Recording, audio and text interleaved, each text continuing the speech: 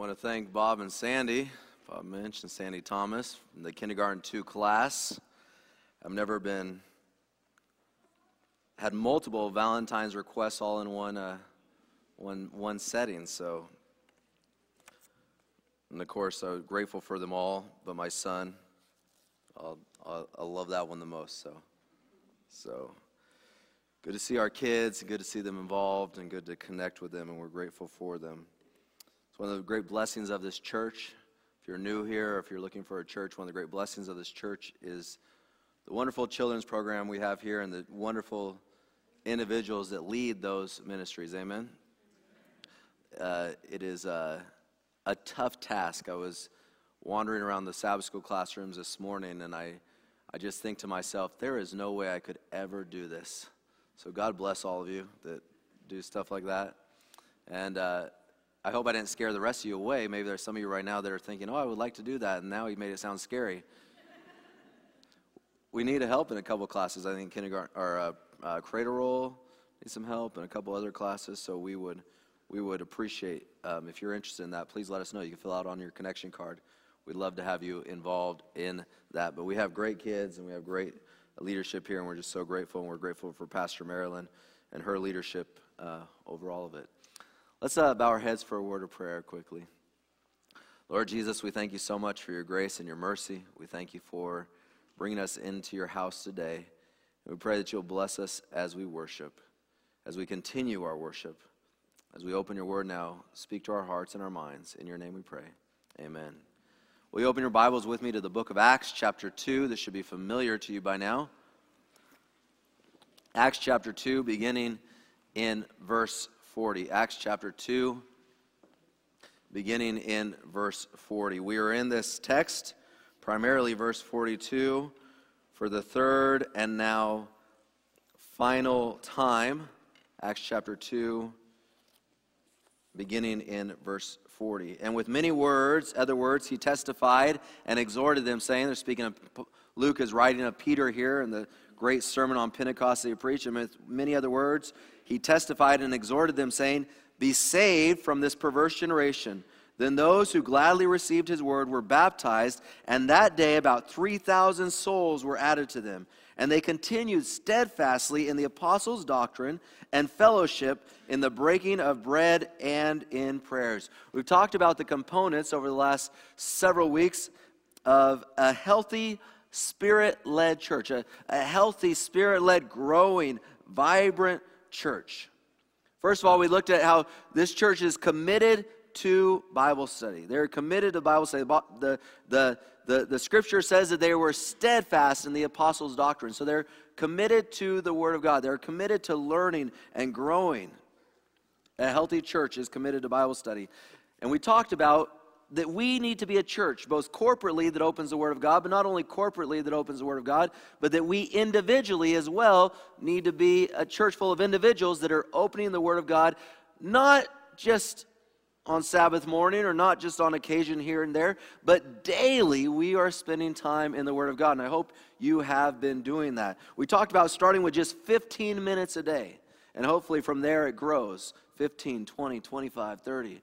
Hopefully, eventually you're spending a thoughtful hour a day just on the life of Christ and then growing from there as well. That is what a healthy church should do. Then we talked about fellowship. We specifically said eating with one another when we talked about the context of fellowship. We looked at how the Bible promotes the idea of a church that is healthy and growing together and growing in numerically as well is a church that has fellowship, specifically a church that eats together.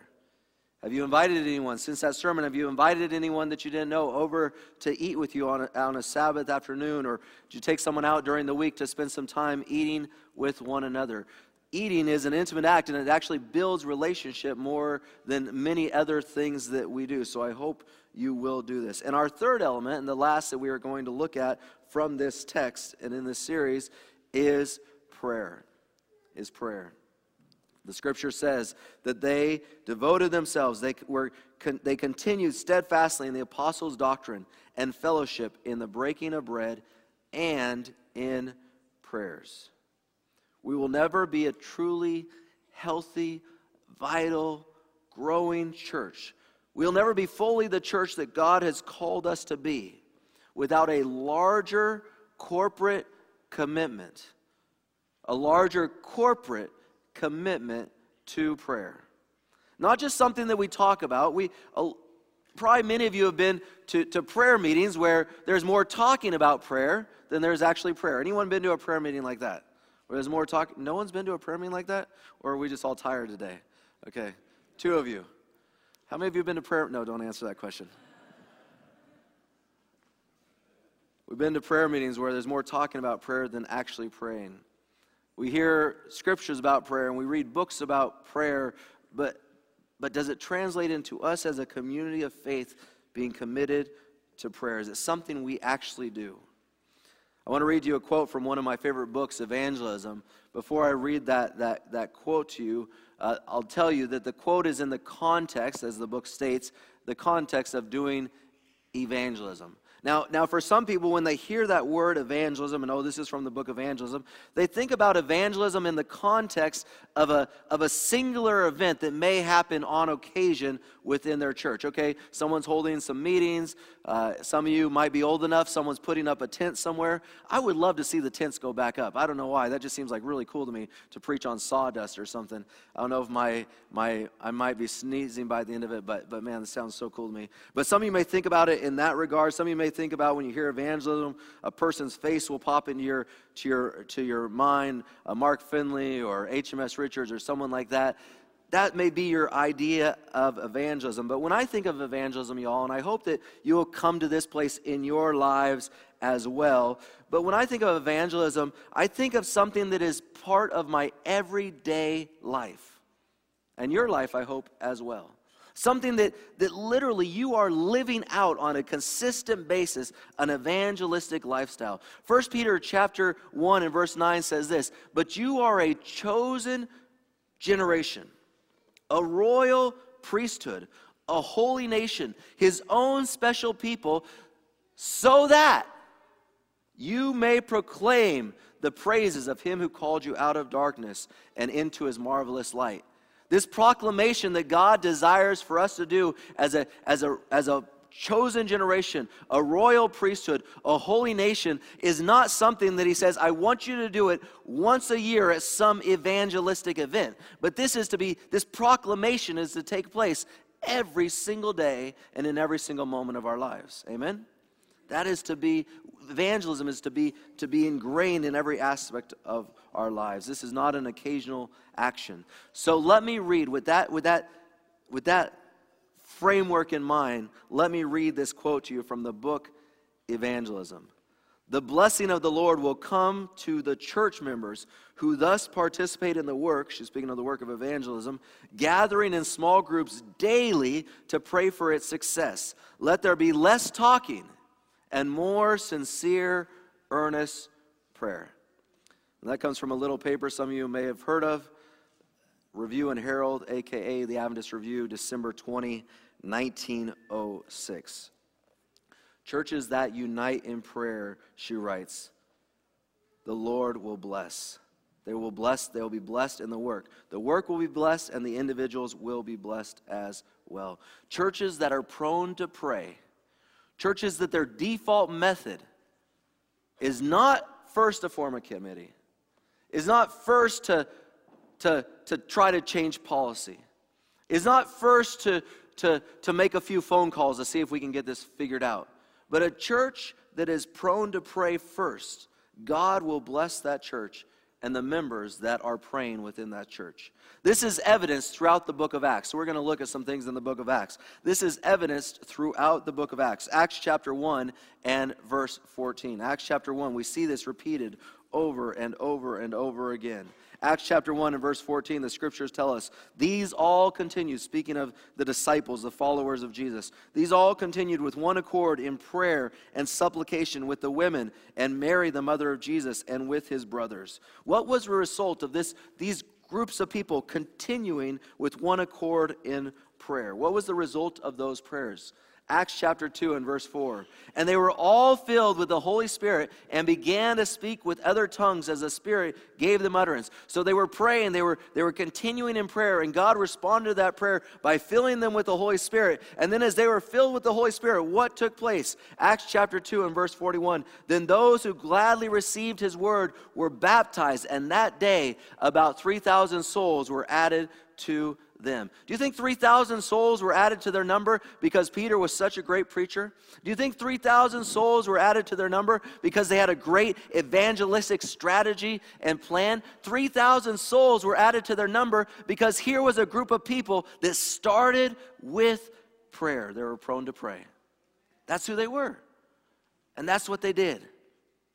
We see it all over the book of Acts, this church, this healthy, vibrant, vital, growing church, the first mega church we ever read about in history. The Bible tells us in Acts chapter 2 and verse 42, just what we just read, and they continued steadfastly in the apostles' teaching, in the fellowship, apostles' teaching and fellowship, and in the breaking of bread and in prayers. And what did the Lord do as these people met together, studied together, fellowship together, and pray together? What did the Lord do? Acts chapter 2 and verse 47. And the Lord added to the church daily those who were being saved. Now let me ask you, how many of you would like to see numbers added to your church daily, those who are being saved? I mean, that thrills my soul to think that could happen, that could take place. And I know we talk about it, it is taking place on a global level, but this was one town and one church, and I believe God wants to do that again.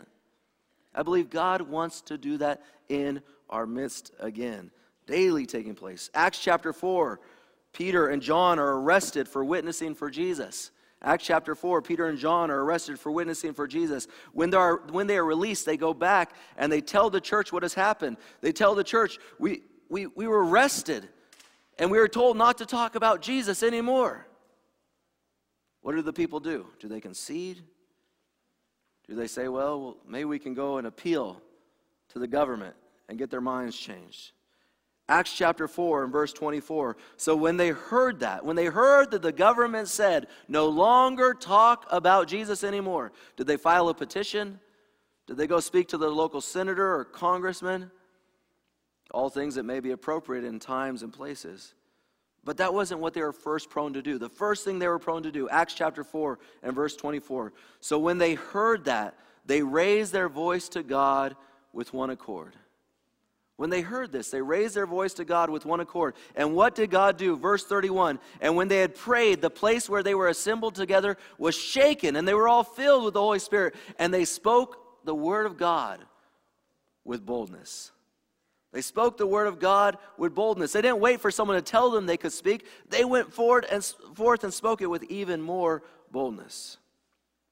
When the church was facing organizational difficulties and challenges, when they were facing issues of policy, when they were facing practical issues, what was the church prone to do?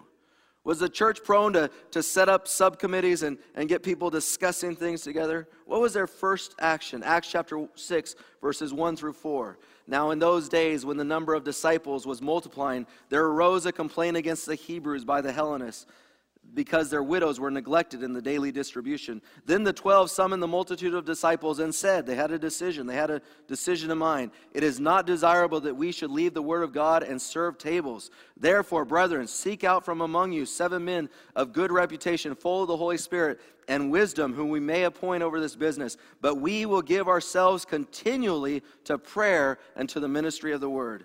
Then there is a list of individuals that were brought before these disciples. There was a list of deacons that were brought before the disciples. And the Bible tells us this.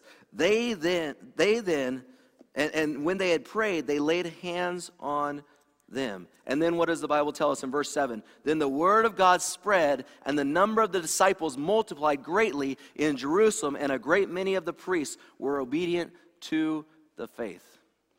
Here were a group of leaders in the church. And they said, you know what? We cannot be distracted with other issues. We cannot be distracted with other issues.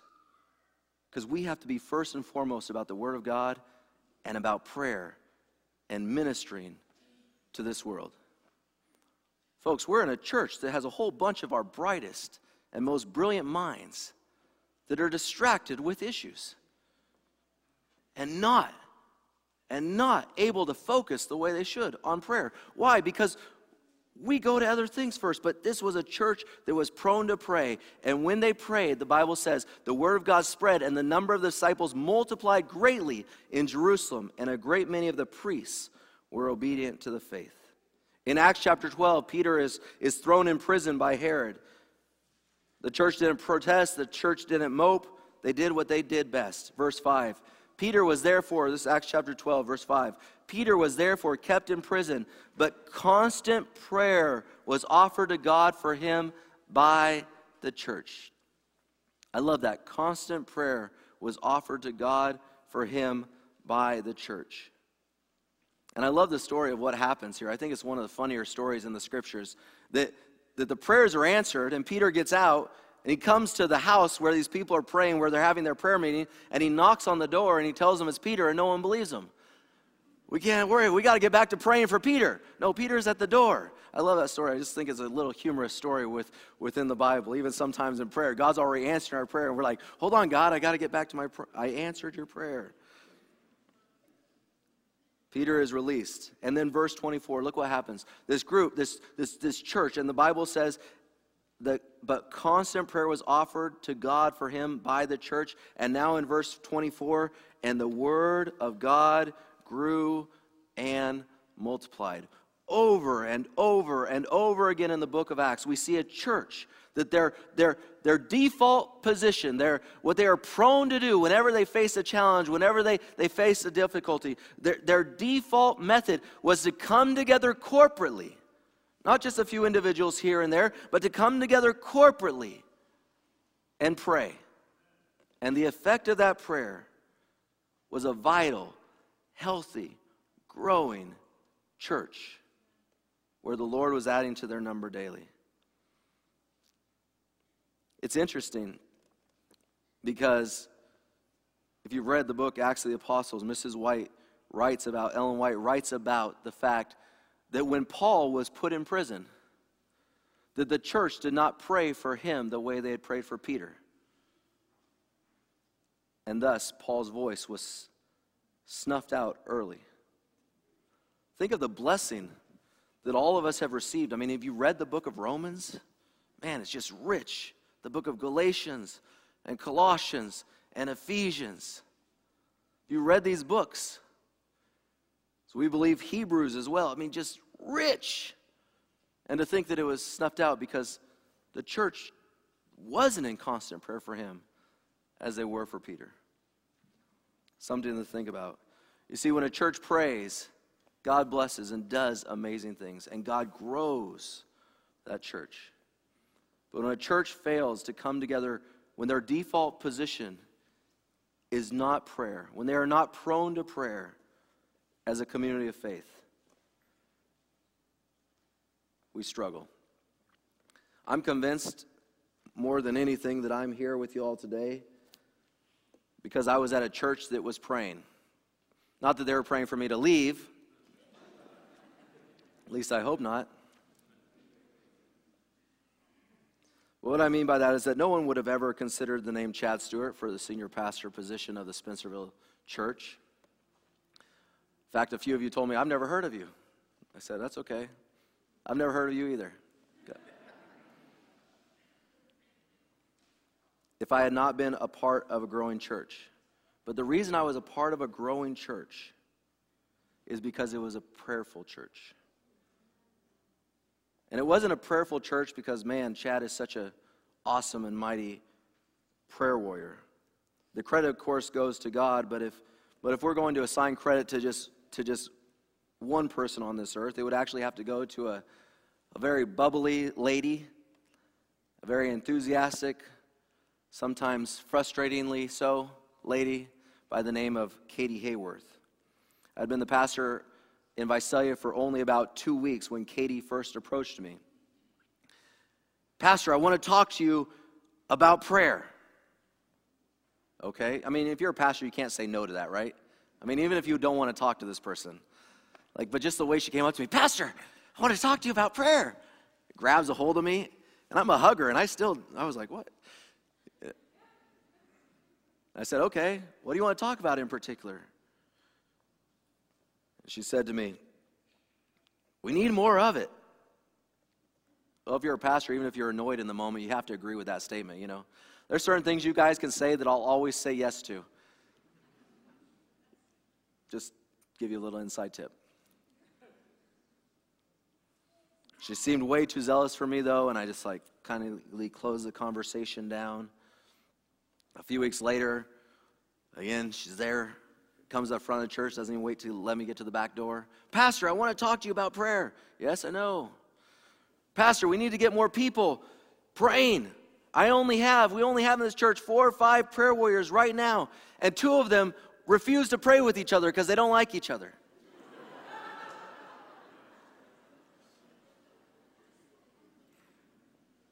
Be careful about refusing to pray with someone. Both those people were moved out of that community within just a short matter of time. Not by me, by God. We need more people praying. Well, if you're a pastor, that's another one you can't really say no to. Yeah, you're right. We need more people praying. Thank you. Appreciate it, Katie. A few weeks later, Pastor, I want to talk to you about prayer. Didn't we already talk about prayer? I think we've talked about this before. Pastor, we need more prayer. Yes, we've covered that one. Pastor, we need more people to get more people praying. Yes, we've covered that too. Pastor, you need to talk and preach more on prayer. Now she was trifling, and I didn't like it. And that became her mantra, and week after week she pushed and she pushed. But more importantly, I know that week after week she was on her knees praying that her pastor would become more committed to prayer. Before long, I was reading more and more about prayer. I was finding books left on my desk, handed to me in church. I was studying more and more about prayer. I was reading through the scriptures, and God was reminding me even of how I came to know Jesus, that it was because people were praying for me. And God was reminding me, think of the height from which you've fallen, that thing which you came into, you neglect. And eventually I found myself preaching more and more about prayer.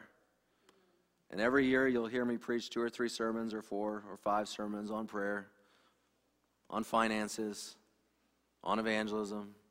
You'll hear several of those things over and over again. But prayer will be one of those regular things. And the more that we began to focus on prayer, more prayer started to happen. And the more prayer started to happen, the more people became interested in prayer and became passionate about prayer. And we started to hear testimonies of answered prayer. And prayer started to be a very comfortable thing within our midst. I remember one Sabbath that right in the middle of the service, just in the service, we just stopped everything and felt the conviction to pray for a family. There had been a young lady and her husband who had a son. And they had airlifted him to Stanford, and the report was that this boy was not going to live, just this small child. And I remember right in the midst of prayer, someone said, we need to stop. Right in the midst of church. We'd already had the pastoral prayer and everything. Right in the midst of church, we said we need to stop and just pray for this family. There was a conviction that we just need to pray for this family. And prayer became a normal thing in that setting. And so everyone just stopped and turned to one another and began to pray for this family. And the next week, a member of ours was over in the San Francisco area, and they went to visit this family in Stanford. And they were asking how little Hezekiah was doing. They were asking him how he was doing, and she said, well, Friday night they thought that this was going to be it, that this was going to be the last few hours of his life. And she said, in Sabbath morning, woke up and we were praying. And she said, and then about 11:30, she goes, I remember looking at the clock. Something just changed, and the doctors came in and they looked at it and they said, he's fine. He's going to be okay. 11:30, that time sounds familiar. It was when a church just stopped. Someone just stopped us in the middle of our service and said, wait a second, we should be praying for this little boy. But it became a normal thing for prayer to be taking place. And we'd hear testimonies of people praying. And that group of 5 prayer warriors with 2 that didn't even want to pray with one another turned into more than 65 prayer warriors. 65 prayer warriors that prayed for every member in the church and every guest that attended the church and wrote their names on a connection card. And every person that we had in our data bank that came to any meeting, every single one of those people were prayed for, not just as a collective group, but by name every single week. And you know what happens when a church has every single member being prayed for? That church begins to grow. God does things within that church. And as that church got more and more into prayer, the Bible turned out to be true to its predictions. God does something when churches come together corporately and pray. God does something. And we began to grow. And I'd love to say that when we grew, we were like, yes, it's because of our prayer. And we're so. But you know what? Sometimes we got distracted. And we get distracted and we start being invited. One of my associates, who was a strong prayer warrior, he was being invited to go different places and to talk about prayer and to speak about prayer and to share stories about prayer with people and to train people in praying. And back home we would talk about church growth and do these different things. And we'd find at times that, man, we were getting into that mode of talking more about prayer and all that God was doing than actually talking to God. And every time that happened, we would start to stagnate a little, and we'd have to be reminded and we'd have to be humbled. It's because we were praying. And Katie would come to us, Pastor, I feel like we're just not talking about prayer. We're just not focusing enough on prayer anymore. And she was right.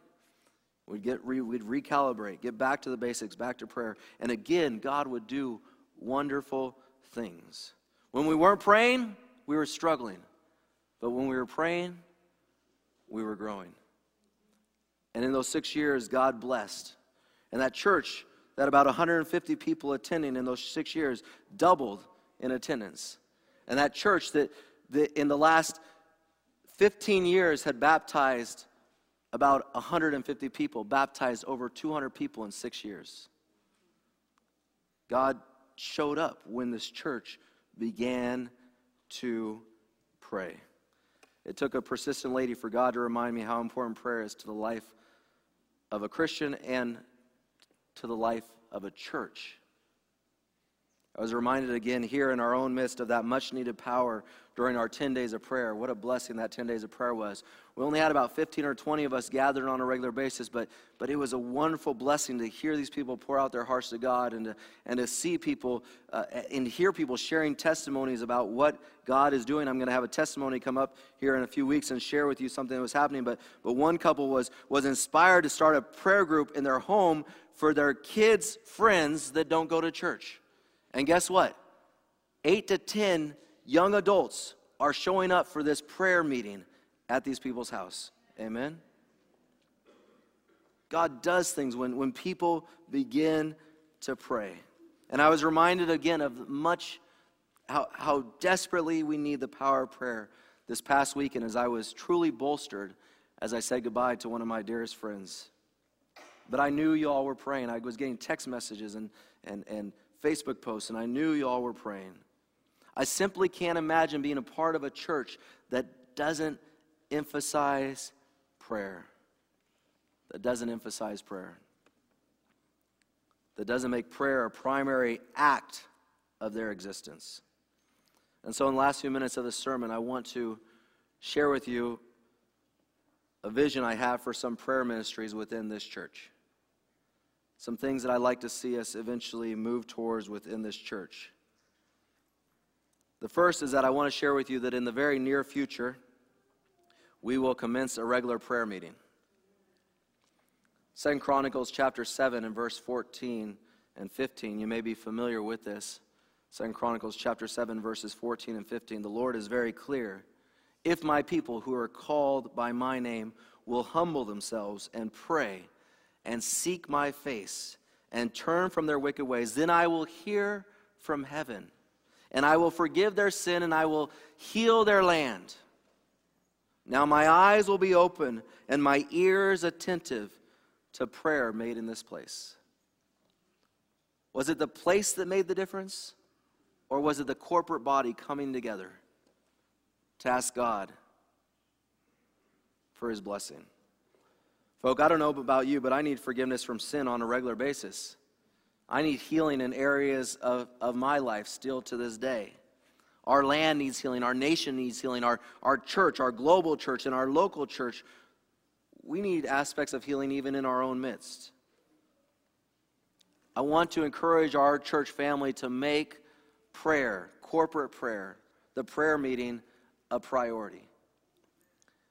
Ellen White says in the book Steps to Christ, page 98, seek every opportunity to go. Seek every opportunity to go where prayer is wont to be made. Those who are really seeking for communion with God will be seen in the prayer meeting, faithful to do their duty, and earnest and anxious to reap all the benefits they can gain. They will improve every opportunity of placing themselves where they can receive the rays of light from heaven. Seek every opportunity to go where prayer is wont to be made. Those who are seeking for communion with God will be seen in the prayer meeting. Some of you may have heard about the great prayer movement in Brooklyn, the Brooklyn Tabernacle Church, Jim Cymbala. I've read a number of Jim Cymbala's books on prayer. And one of the things he says in his book is he said, I can show you how popular a church is by the attendance on Sunday morning. They go to church on Sunday. He said, I can show you how popular the preacher is by the attendance at church on Sunday evening. But I'll show you how popular God is by the attendance at the midweek prayer meeting. And I wonder, how popular is God within our midst? How popular will God be within our midst? You know, I read all these books and I've heard all these stories from Elder Cymbala. So a couple summers ago, I had the privilege to be in New York City working with the Elder Wilson meetings and the Elder Finley meetings there in Manhattan. And one evening before our meeting on a Tuesday night, I went down to the Brooklyn Tabernacle because I've heard all about that we're all about prayer, and that's what our prayer meeting is about. We're all about prayer, and I wanted to go see. And so I go to the Brooklyn Tabernacle, and I show up there at 5 o'clock because that's when they say their doors open for prayer. And I'm there at 5 o'clock, and I walk into this church, and there's no music going on. There's nothing going on. And here are rows of prayer warriors lined up at the front of the church, and literally hundreds of people lined up waiting to pray with these prayer warriors individually. And for 2 hours, these people just funneled down and were prayed for. And then they went back to their seats and quietly spent time in prayer themselves. When I walked in, I was given a card, and on this card there was a specific prayer request, and it said, we are inviting you to be a part of our prayer ministries. And they asked me to pray for this specific prayer request. It was a young mother, a single mom who was looking for a job to help support her 2 kids. That was her prayer request, and that was the request they asked me to pray for. Well, know how popular God is by the presence at the prayer meeting. I know that many live at some distance, and so I hope to also see, and I'm going to ask individuals within our church living all over this area if they would consider opening up their homes maybe once or twice a month and host a prayer gathering of their own in their homes. These don't have to be large gatherings. They can just be a small company of people. That is fine. Again, another quote from Review and Herald, June 30, 1896. The Lord has promised that where 2 or 3 are met together in His name, there will He be in the midst. Those who meet together for prayer will receive an unction from the Holy One. There is great need of secret prayer. There is great need of secret prayer. But there is also need that several Christians meet together and unite with earnestness their petitions to God. In these small companies, Jesus is present. The love of souls is deepened in the heart, and the Spirit puts forth its mighty energies that human agents may be exercised in regard to saving those who are lost. Into saving those who are lost. It doesn't have to be a big prayer meeting. It can be 3 or 4 of you gathered in a home with one another. We have people that come all the way from Arlington and places in Virginia, and we have people that come way north of Baltimore. We need to make sure that we have places for those people to gather and pray as well together. We want to have prayer taking place all over this city. I'd also like to see prayer become a regular practice after each of our services. I know that even now as I speak about this, someone's saying, man, I'd love to have someone just pray for me, to lift me up in prayer. They need hope from heaven. They need to hear someone pray for them by name. But we need more than 4 or 5 prayer warriors. We need 70 or 80 or 100 prayer warriors that are willing to participate in that. My prayer is that we get enough prayer warriors that we will be able to have folk come forward each week to be prayed with individually by name. I believe that prayer changes hearts, even as prayers are being made. I would love for intercessory prayer to be taking place during all of our church activities, each worship service. One of the things that I really think bolstered us at Visalia was a group got together at 8:45 in the morning, and they prayed through the entire first service. They prayed for everything that was taking place in the service. Our first service was kind of empty, and we said we need to pray for this service. And so there was a group of people that got together and just prayed through the service. And that prayer, I believe, is what made that service grow to over 110, 120 people.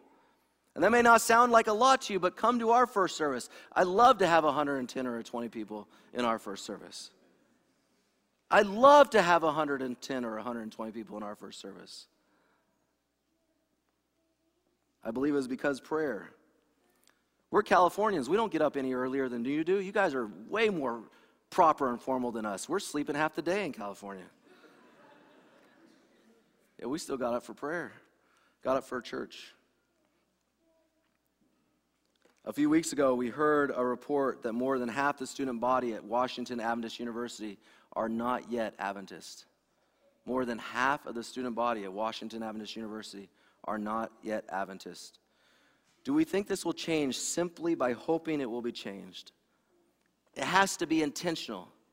Elder Knott and I were talking the other day about a university in Korea, and they're so intentional about reaching their non-Adventist students. We need to be intentional about this. But it doesn't start with a good method or a good plan. It starts with a community of faith that is praying that God will lead us and that we will win each one of those young people for Jesus Christ.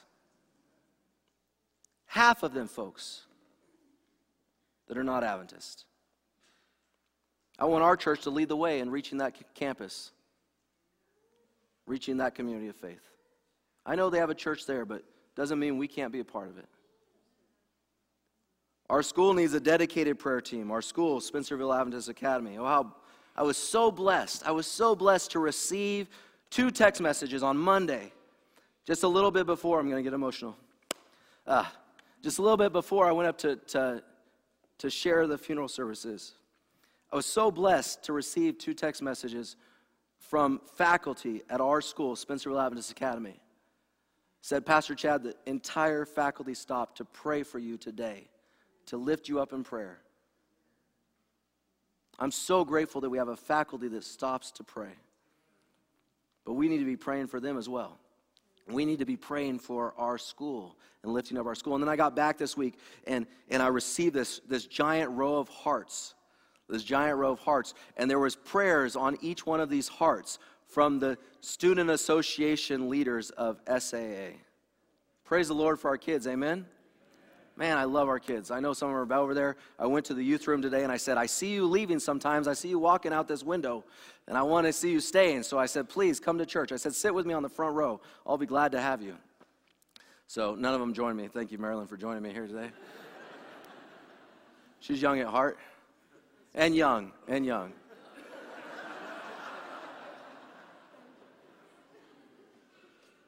But praise the Lord for leadership of our young people at our school that are praying, amen? We need a dedicated prayer team for our school at Spencerville. Pastor Jason is building us a new website, and on that site there will be a dedicated area in which people can submit prayer requests. I love that. But I hope for the day when folk will know that they can call Spencerville Church anytime, night or day, and someone will be available to pray with them. You may think this sounds crazy, but there's lots of churches that have this. And they'll do that because they'll know, if I need prayer, Spencerville is that church that's always praying. Always praying. When a church becomes a church of prayer, not a church with prayer, but a church of prayer, what God has in store will be more than any of our hearts or minds can imagine. what God will do will be more than any of us can comprehend. I want to invite you to pull out your connection cards with me at this time. Those little white cards that you received in your bulletin when you came in, I hope that you'll pull those out. Give us as much information as you're comfortable with giving us on the front there. If you're a guest here, we'd love to hear from you. And if you're a guest here, I hope that this will just be the first time of many that you are joining us in this church. But on the back side there, we have on the right of the back side, I'm interested in and beginning a relationship with Jesus. If you're in here and you came in here, someone invited you to church today and you don't know why, but man, there's something in your heart stirring. You know you need something. I'll tell you what that something is that you need. It's Jesus. And so if you are interested in beginning a relationship with Jesus, we'd love to talk with you on that. If you've been convicted lately to get baptized, I just want to encourage you to check that box. We should always make that appeal for baptism. When the Weber girls were baptized, I got up and I said, hey, we had some baptized today. If any of you have been thinking about this, and we had Washington Adventist University, a young man who's never been baptized, who sings in this choir for the last 3 years, who said, I want to be baptized. And on March 14, we're going to be baptizing him right here. Amen? So we're excited about that. I want information on baptism, information on church membership, serving on a team at Spencerville. You want to receive baptismal Bible studies. This means you want to know more about what this church teaches and what this is all about. We'd be happy to meet with you. But specifically today, in response to today's sermon, I clearly understood the message today. If you understood that, just check that. That helps me to know that we're communicating effectively. I understand that consistent, fervent prayer must be pursued as a church family, not just individually, but as a church family. I understand this. Number 3, or box 3, I would like to be involved with the prayer ministry team at Spencerville Church. If you have a heart for prayer, look, you don't have to have any other skill. Everybody can pray. Everybody can pray. You know how I know that? Because there's this great text in the Bible that says that when our groans are taken to heaven and God translates them. Everybody can pray. So if you'd like to be a part of our prayer ministry team here at Spencerville, please let us know. Juliana, our prayer ministries leader, will be in touch with you.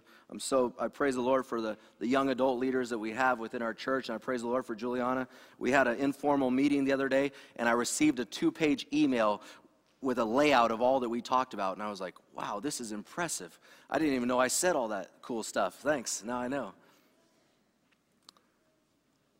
I plan to support and attend as I am able the bi-monthly prayer gatherings of the Spencerville Church as you're able. I know some of you are traveling a lot, wherever you may be, but when you're here, I hope you'll plan to attend. We're going to start out bi-monthly because we haven't been doing it, so we're going to start out steady and we'll increase from there.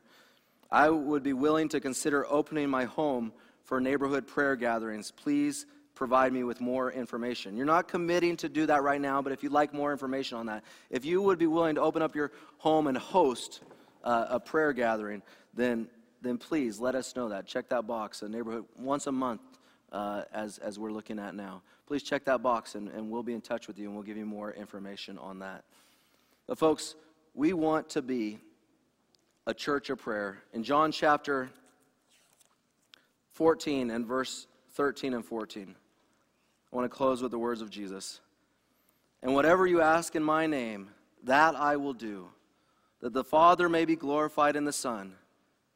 If you ask anything in my name, I will do it. Lord Jesus, we ask you today